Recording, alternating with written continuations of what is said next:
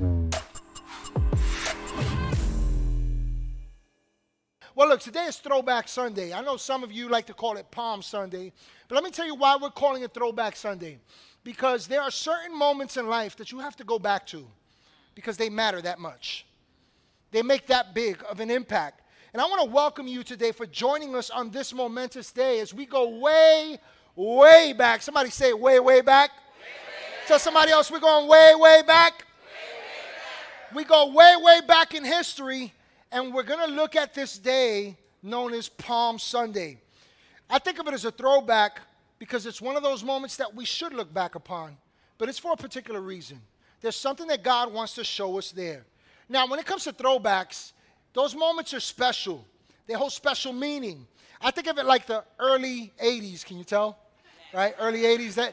I remember the 80s. I remember growing up in Brooklyn on the corner of Evergreen and DeKalb. For those of you that may know the area in Bushwick. Oh, about 2 of you know Brooklyn. Okay, got you. Then we moved to Washington Heights. And, okay, about 3 of you know that area. Oh, my God, we got the Hudson Valley region here today. All right. Now, listen, I remember growing up in Brooklyn. I remember Run DMC. I remember rap music when it had meaning. I remember Sugar Hill Gang. I remember Grandmaster Flash and the Furious Five, Curtis Blow, Dougie Fresh. I remember pop-up block parties where it was just like shameless, man. Somebody would show up, they would block off the corners with cars, and then somebody would tap into the light post, and they would grab some power and pull out some turntables, and we would just jam, right? Some of you don't. You're too young for that. Some of you are too old for that, right? And I also remember the church on the corner of where we used to live at in that area, where we used to go, I think it was once a month. Maybe it was a little bit more frequent than that. But we would go and we would get blocks of cheese. They would give you a can of peanut butter in a can. How's that supposed to last, right? We would get peanut butter in a can. We would get bread, and then we would get the powdered milk. Anybody remember the powdered milk, right? We would get all that. And even in those times, there were difficulties, but there was something about that era, that age, that time, for me growing up, that even as hard as it was, 6 of us, 5 sisters, right, 1 brother. Trust me, I know what hell is like, right? Even growing up in a 1-bedroom apartment in Brooklyn, New York, no matter how hard it was, no matter how difficult the times was, there was something really special about those days. There are memories there. I've heard it said that life is measured in moments, not minutes, right? In other words, life's moments matter. And I think as it pertains to this, what we're going to talk about today, and we're going to reflect back on Palm Sunday, it's one of those moments that we cannot afford to go back to and pull something from. For example, for us, in my family, we get together every Sunday at our house after church. And we have fun, we watch movies, we eat, right? And we talk. And every now and then we end up going back to those moments growing up. It could be a vacation. It could be a time where, we just had a fun or celebratory occasion, something, a conversation, a moment shared, a joyous occasion, a funny experience. And in the midst of those things, I've never heard anyone refer to how much money was spent, what was given. We only talk about that which really mattered, the impact. The fact that you felt cared for, the fact that you felt joy, the love, the time invested, the attention given.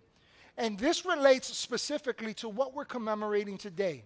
Let me tell you why. Because what we do with life's moments determines the sum total of the life we live. What we do with moments matters.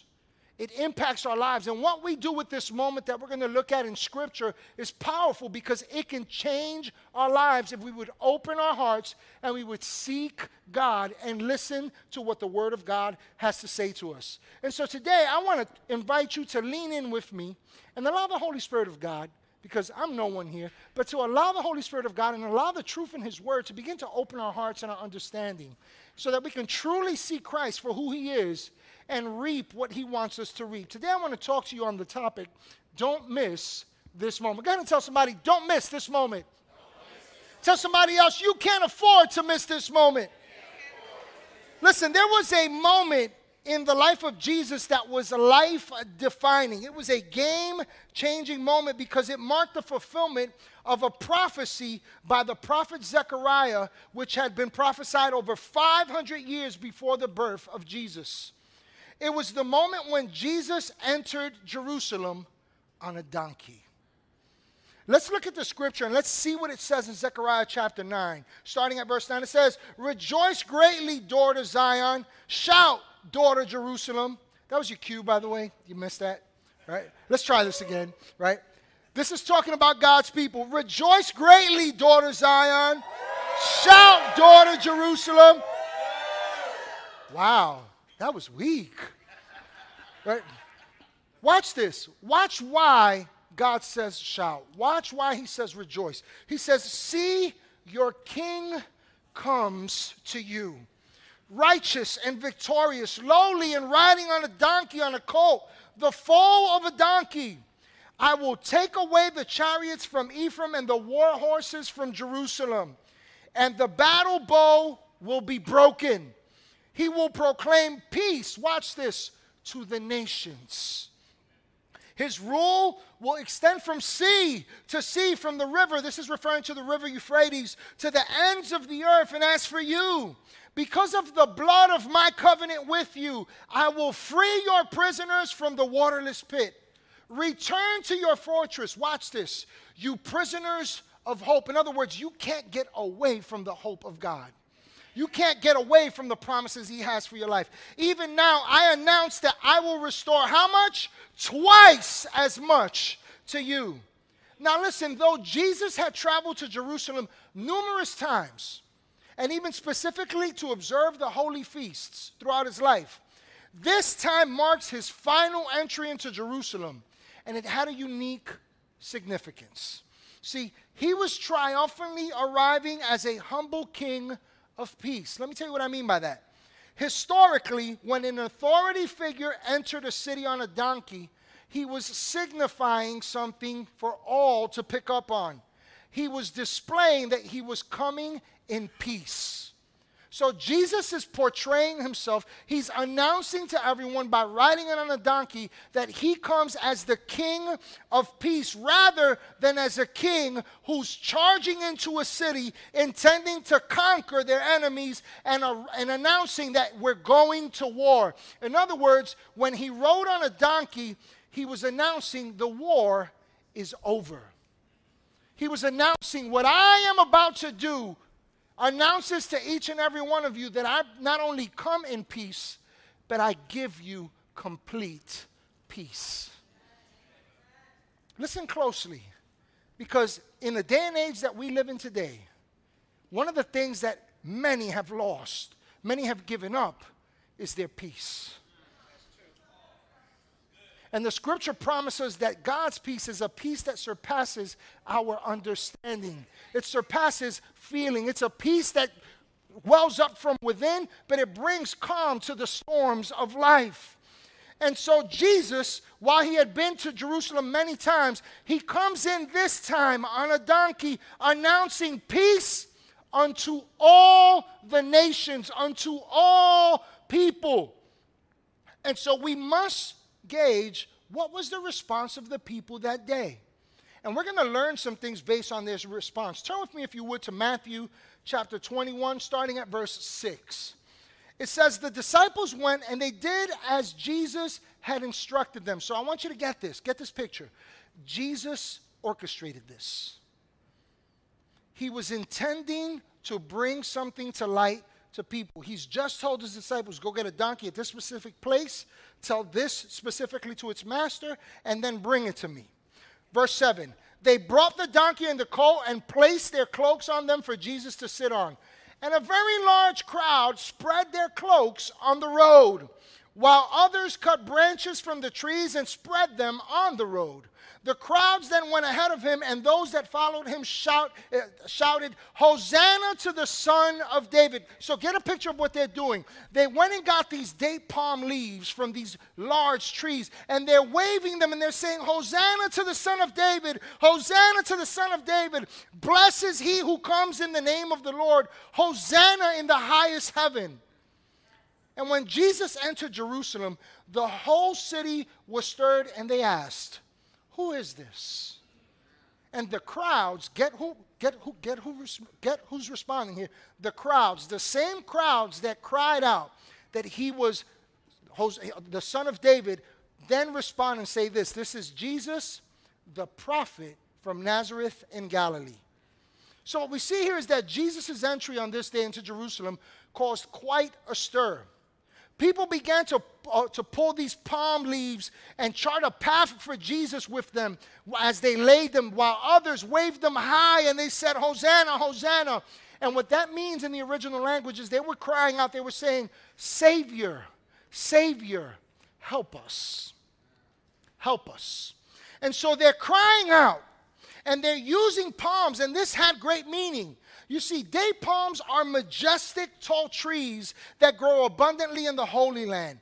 These trees grow to a height of 50 feet, and these leaves took great effort to get because they were at the top of these trees. And so people went through great extent to announce and to declare that victory was come. In ancient times, palm branches symbolized strength, goodness, well-being, grandeur, steadfastness, and victory. And they were even depicted on coins, and they were etched into buildings. The Chronicles and the Book of Kings, they detail how even King Solomon had etched into the holy temple palm trees. And so you see, palm branches were regarded as tokens of joy and triumph, and they were customarily used on festive occasions. Kings and conquerors were known to be welcomed with palm branches after great victories, as they were scattered before them and they waved them in the air. Victors of Grecian games commonly returned to their homes, triumphantly waving palm branches.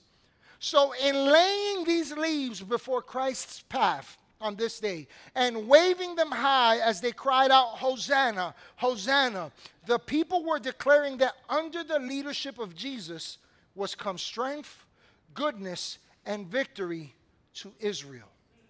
Now, this response gives the appearance that these people had finally come to accept Jesus as the promised Messiah and that they were hailing him as their king. But their reception of him was not as the Messiah. I'm going to show you that in a second. It was not as the Messiah, the promised king who would come to redeem them.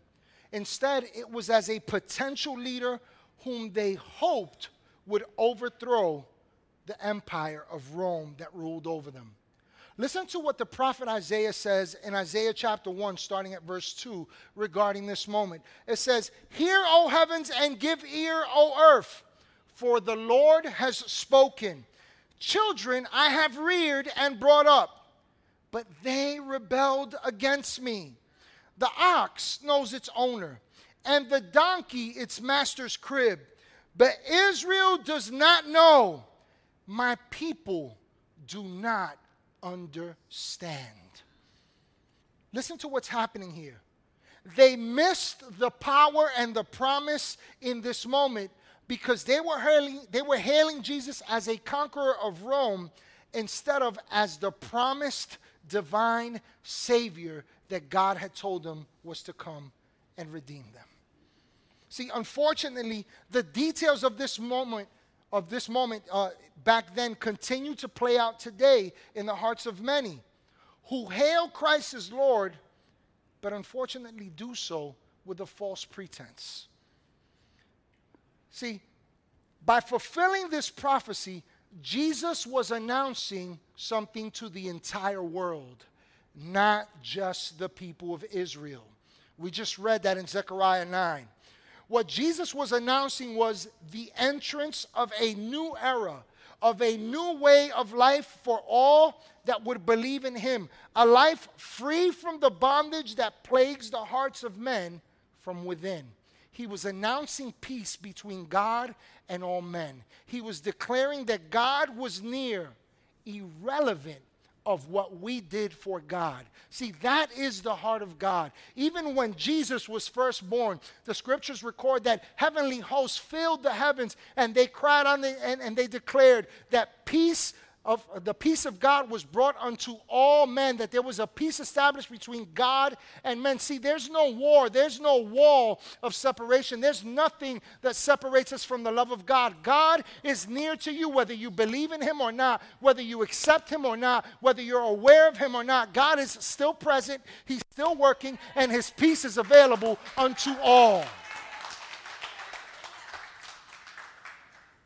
And so as we commemorate this day with palms, may it really serve to remind you that there is no stronghold, that there is no bondage, that there is no devil, there is no power, there is no authority that can claim hold over our lives, over our homes, over our communities, because Jesus fulfilled the promise that he came to set the captives free, to give sight to the blind, to bring peace unto all men. It's available for all. I think of it this way. Jesus summarized all this by saying this on the cross. It is finished. It is finished. So the issue today isn't that the peace of God is lacking. The issue today is that there are still men who reject it and do not want to receive what God has intended for their lives. See, Jesus changed the game forever for everyone. And from this day, we see the importance in not allowing ourselves to become dulled or ignorant of the promises that Christ brings to our lives. And so for the next couple of moments, what I want to do is I want to go back to this moment, and I want to examine it with you. We're going to look at the scriptures, and we want to see what can we learn from their mistakes. And the first thing that we learn is that we can't let the past steal our present. Let me make that personal. Don't let the past steal your present. Listen closely. Despite having the wrong motives, it is evident from the scriptures that these people understood what was happening. They were crying out, Savior, help us. Therefore, we have to question, how then did they miss this powerful moment with Jesus? How did they forsake the peace that was being declared for their lives? Historically, the people of Israel have been a people that have been stuck. When they took one step forward, they took 2 steps backwards. When they took 2 steps forward, they took 2 steps backward. But God's intent has always been to lead his people to a place of realized promises. Let me put it to you this way. Whether you know it or not, your life is full with great promise. The scriptures declare that your life is intended to be lived unto good purposes.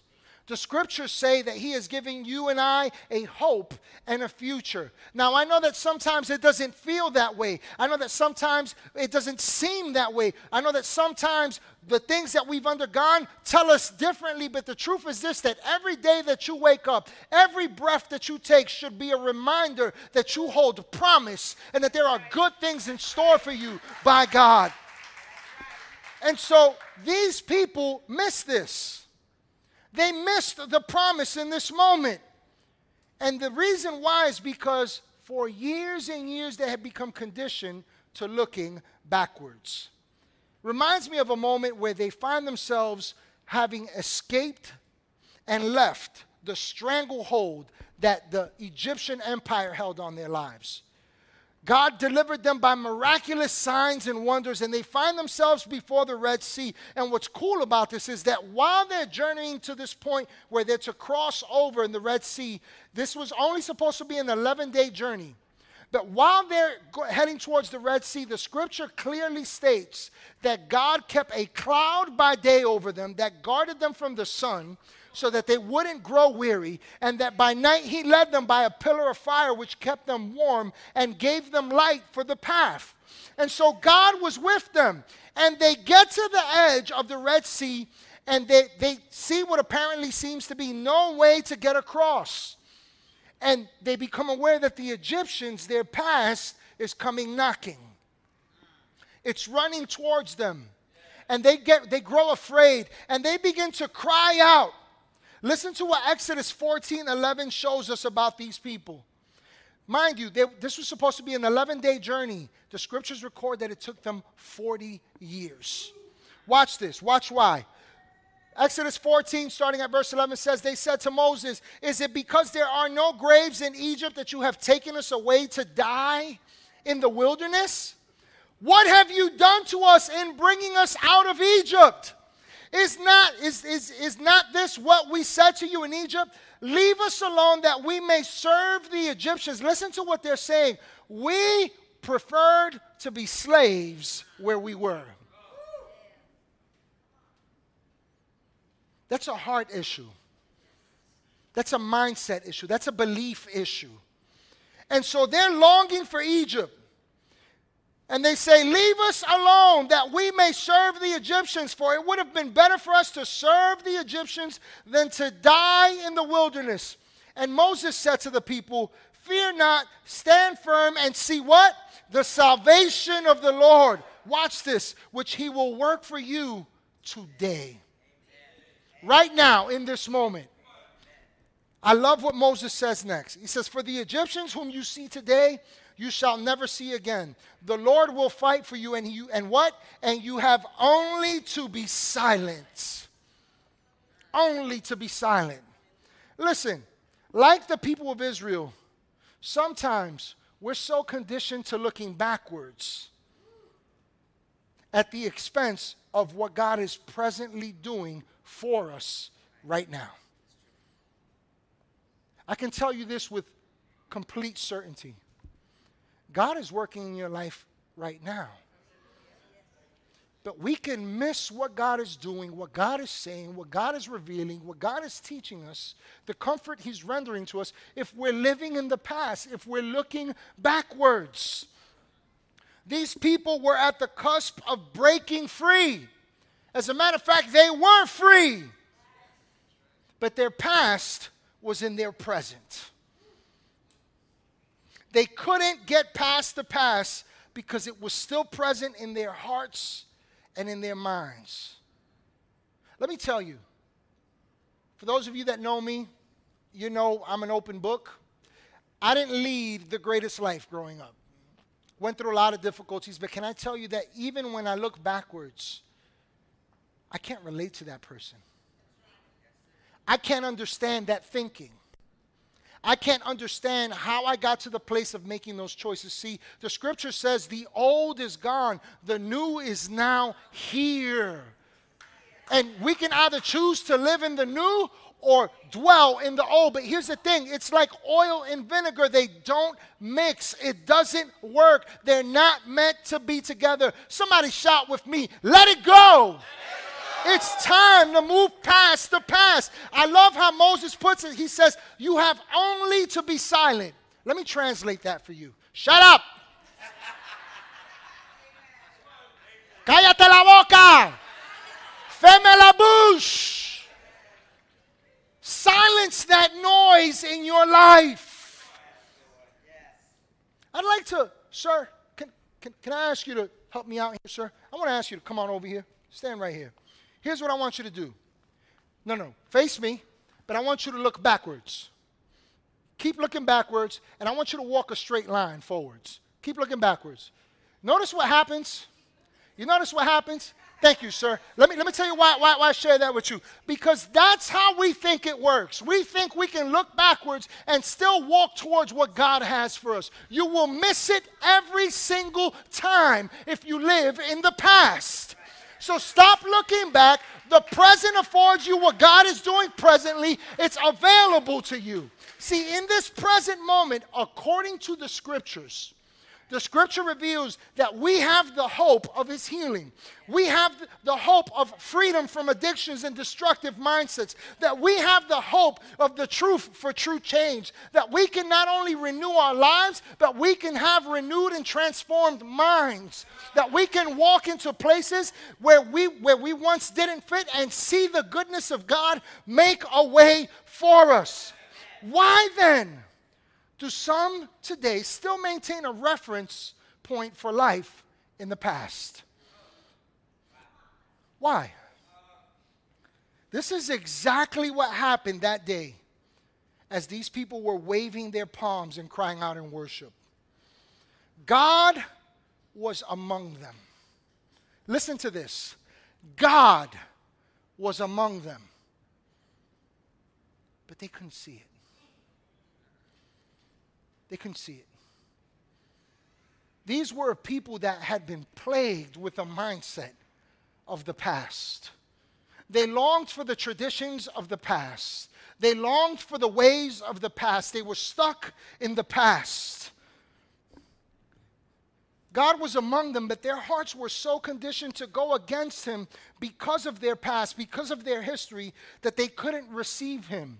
And they couldn't see his story begin to work in their lives. See, there is no reason why anyone should be living with fear, with hurt, with struggle. Why? Because your king is come. Your peace is here.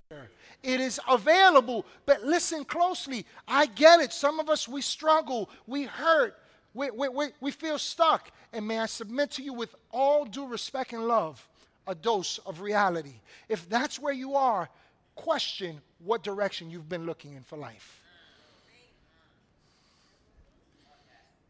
The next point I want to share with you is don't let your present blind you to his presence. I'm going to say that again. Don't let your present blind you to his presence. Listen, though some of these people, though these people saw Jesus and they cried out to him as Savior, they were more aware of the present circumstances than they were the presence of God among them.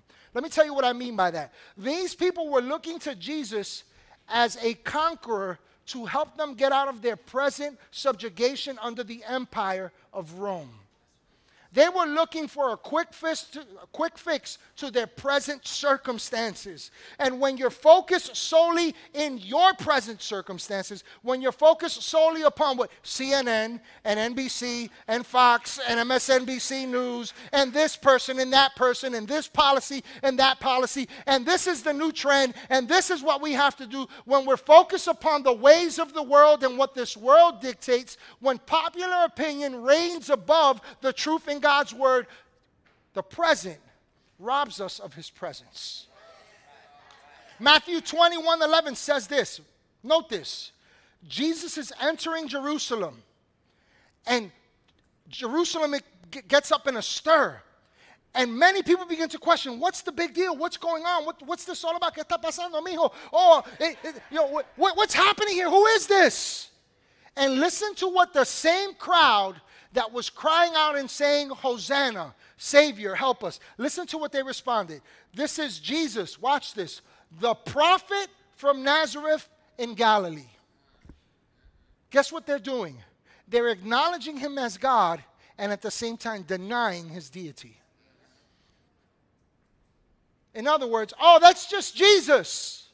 The guy that came from Nazareth, the Galilean, the guy that's causing up a stir, that he did all these miracles. Yeah, the guy who raised that dead guy, the guy who they say teaches in a manner that is uncommon and it just draws you near to God. Yeah, that guy, Jesus. These people were so focused on their present discomforts and conditions that they couldn't perceive that God was with them. Let me ask you a personal question for reflection. Are you more present in present-day circumstances than you are in the presence of God and what he's doing in your life right now? If I asked you right now, and I'm not asking anybody to shout yourself out, but if I asked you right now, what is God presently speaking to you? What is the Holy Spirit teaching you and showing you that is to come? Because that's what the Holy Spirit does according to the Word. What would your answer be? If you don't have an answer, question this. Am I living more in the present circumstances than I am aware of God's presence in my life? God is available. God is with you. He promised that he will never leave you and he will never forsake you. And I think that we've all been guilty of this at some point, where we choose the present over his presence. See, when we raise our awareness to the matters pertaining to this world, and even the people in it, what we actually do is lower our standing in life because we are lowering our awareness of God and the better things that he promises to do in our life. Not just today, but for eternity. It's where Peter went wrong when he denied Jesus. I don't know if you've ever read it, but I'll just kind of summarize it for you. Peter was with Jesus in what's referred to as the Last Supper. And while there, Jesus begins to give these guys a dose of reality. He begins to open their hearts and show them what's going on, and he's trying to prepare them. He's trying to prepare them for these moments that are about to come. And so he says to Peter, Peter, before the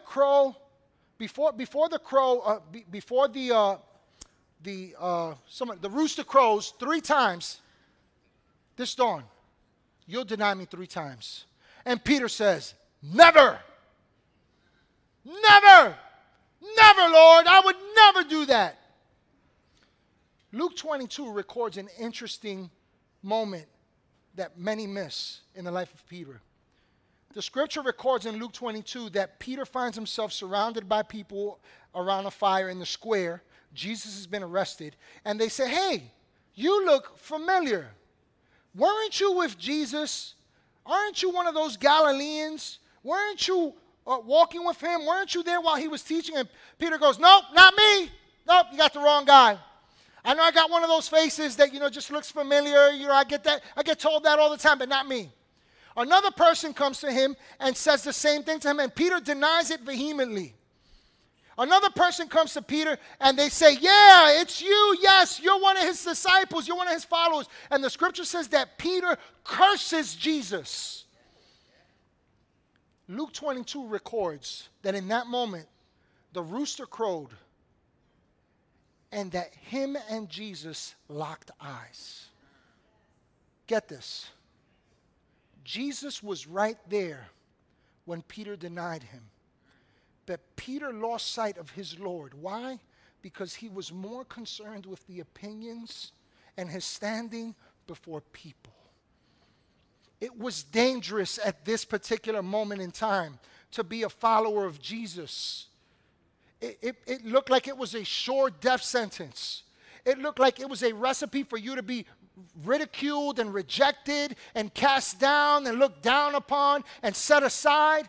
And Peter in that moment had all these fears, all these worries, all these concerns in the present. And he lost sight of the presence of God whom he was among. See, this can happen to anyone, ladies and gentlemen. It's going to happen to anyone.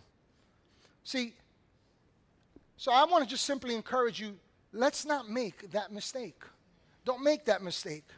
The last point that I want to leave you with here today is don't miss the promise that today holds to change your tomorrows. Let me say that again. Don't miss the promise that today holds to change your tomorrows.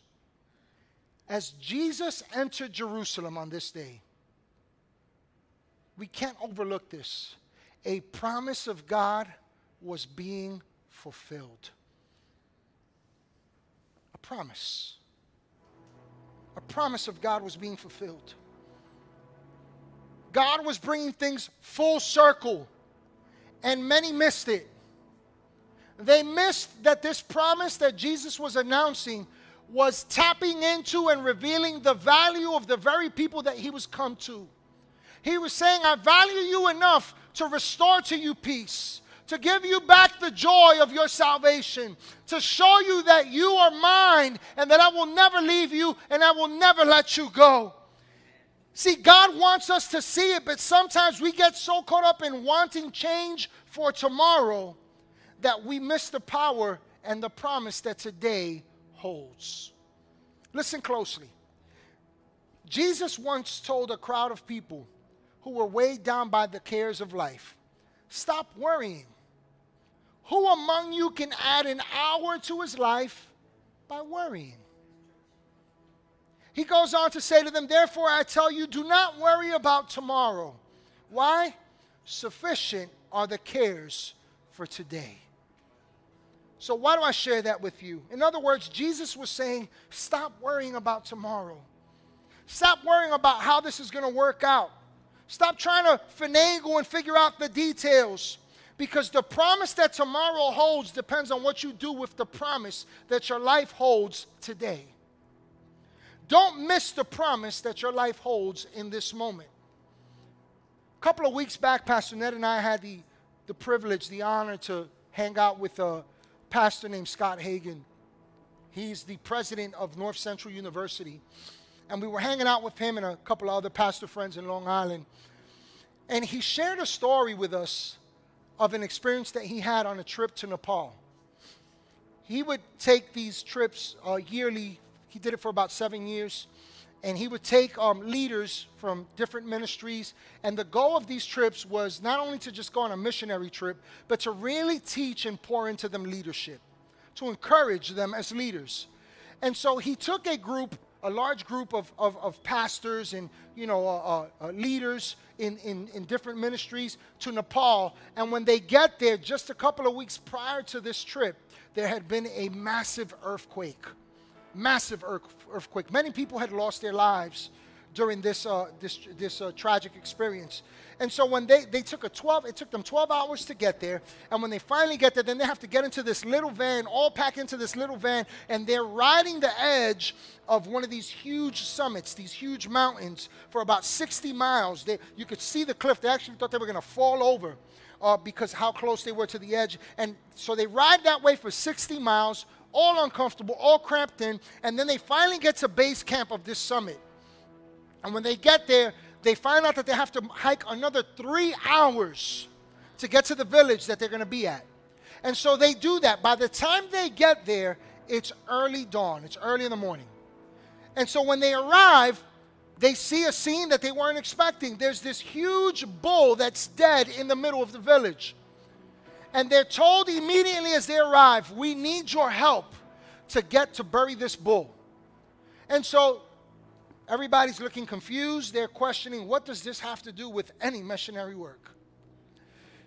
And so they're expecting to be given shovels, and what they're given is these picks. And they say, we need you to bury this today. It has to be done today. So they begin to pick at the ground. And for hours upon hours, they're trying to break through ground, break through rocks. And they finally get a hole that's about 4 feet deep. And Dr. Hagan recalls that everybody is going from excited to disgruntled real quick. They're mumbling. They're complaining under their breath. They're having bad attitudes. And he's saying this is going south really, really quick. He's trying to encourage them. Nothing is making a difference. Finally, they dig the hole, and then they have to push this 1,000-pound animal into the hole. That takes a couple of hours. It's dead. It's stinking. There's flies. There's maggots. It's got fluids flowing out of it. It's disgusting. They finally get into the hole. They put the dirt back in it. They finish doing the task, and everybody's upset. And then this little old lady from this village comes towards them from a hut, and she says through their interpreter, "Thank you for saving our lives." They begin to question, how did we save your life? What are you talking about? And the woman through the translator says to them, if you had not buried this bull today, the wolves would have come tonight and they would have eaten our children. Let me tell you why I share that with you. Because sometimes the present life feels hard. It doesn't make sense what we're going through. It doesn't make sense the difficulties that come our way. It doesn't make sense what we're seeing in this world. It appears like madness. And I'm telling you that though life feels heavy at times, though it feels hard and pointless, what we fail to realize is its value. And today might appear meaningless to some. It might even appear difficult to you in the current season that you find yourself in. But I want to remind you of something. It isn't. Why? Because your life holds promise right now, and what you do with it matters. Let's stand here today. As we come to a close today, I want to encourage your faith with a portion of Scripture. 2 Peter chapter 1, verses 3 and 4 says this, His divine power has granted to us how many things? All things that pertain to life and godliness. Watch this. Through the knowledge of Him who called us to His own glory and excellence. Why? By which He has granted us to us His precious and very great promises. Watch this. Every single life holds promise. There's a promise that God has for every one of us. But watch why the promise of your life is important. Watch why. So that through them you may become partakers of His divine nature. Listen closely to what the Scripture's saying. When we appreciate the promises of God revealed in the Scriptures, when we take hold of the promise that it brings to our life and we allow it to impact us with hope, with vision and confidence, it brings change into our lives in the present. But that present change begins to impact the future. Don't miss this moment. Don't miss the promise of what Jesus was announcing. You have peace with God. God is with you. God is for you. God has good purposes and plans for you. And so today, yes, raise a palm. Yes, celebrate the goodness of God. But let us never forget that what God announces through the coming of Christ unto us all is this, that God has established peace, peace, peace, peace. And it's possible in your life and in the lives of those around us. Come on now, let's raise a praise unto God. Let's thank God for His goodness. Let's thank God for the promise that is working in and through our lives this day. Now, as we close today, it's very possible that there's someone here, maybe you're joining us online, and what you're gleaning from today's message is this. Maybe you're identifying with the fact that you've felt that difficulty in life. Maybe you grew up like me, where you went to the church where everybody else was going to hell except us. But we were always told how bad we were, but how much God loved us. And every Friday we repented. And on Monday we lived like we were the devil. Maybe you grew up in that church. If you did, I didn't see you there. But maybe you just got to the point like I did, where you just wanted nothing to do with church, wanted nothing to do with God, wanted nothing to do with what the Bible had to say, because God was the hammer and you were the nail. That's how you felt. That's what you believed. Maybe you just identified with the fact that, man, you know, I've never understood that I actually have value, that I have hope, that my life is full of promise. I've never tapped into that. Maybe you've just distanced yourself from God. Maybe you haven't. Wherever you may be in life, today, here's what we should all reflect on. God is near. God is with you. God loves you. He loves you so much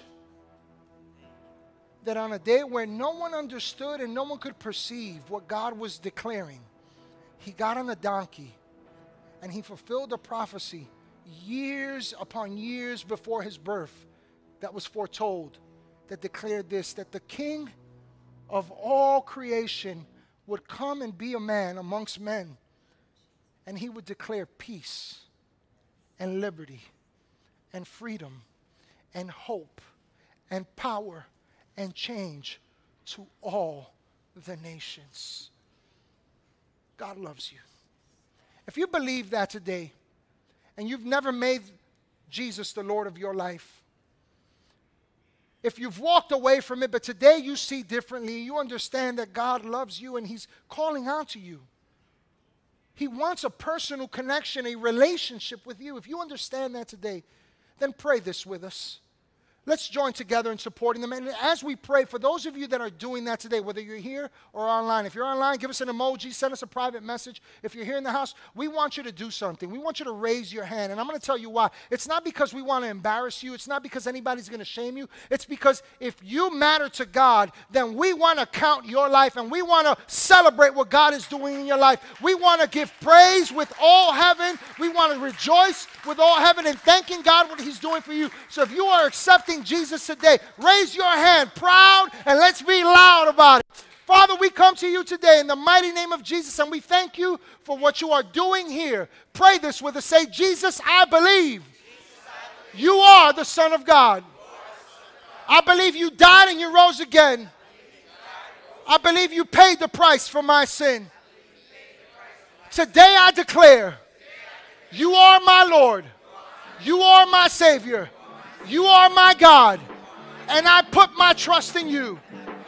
And I thank you for a new life.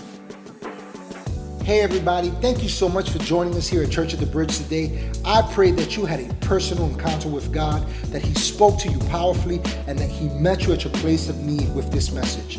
I also want to encourage you to go ahead and subscribe to our YouTube page. By doing so, you'll be able to check out past messages, past events that we've done. You'll also be able to see what's happening now and those things that are to come. And lastly, I'd like to invite you to join with us in all that God is doing with your giving. Feel free to do so on our website. Again, thank you again for joining us, and I can't wait to connect with you next week.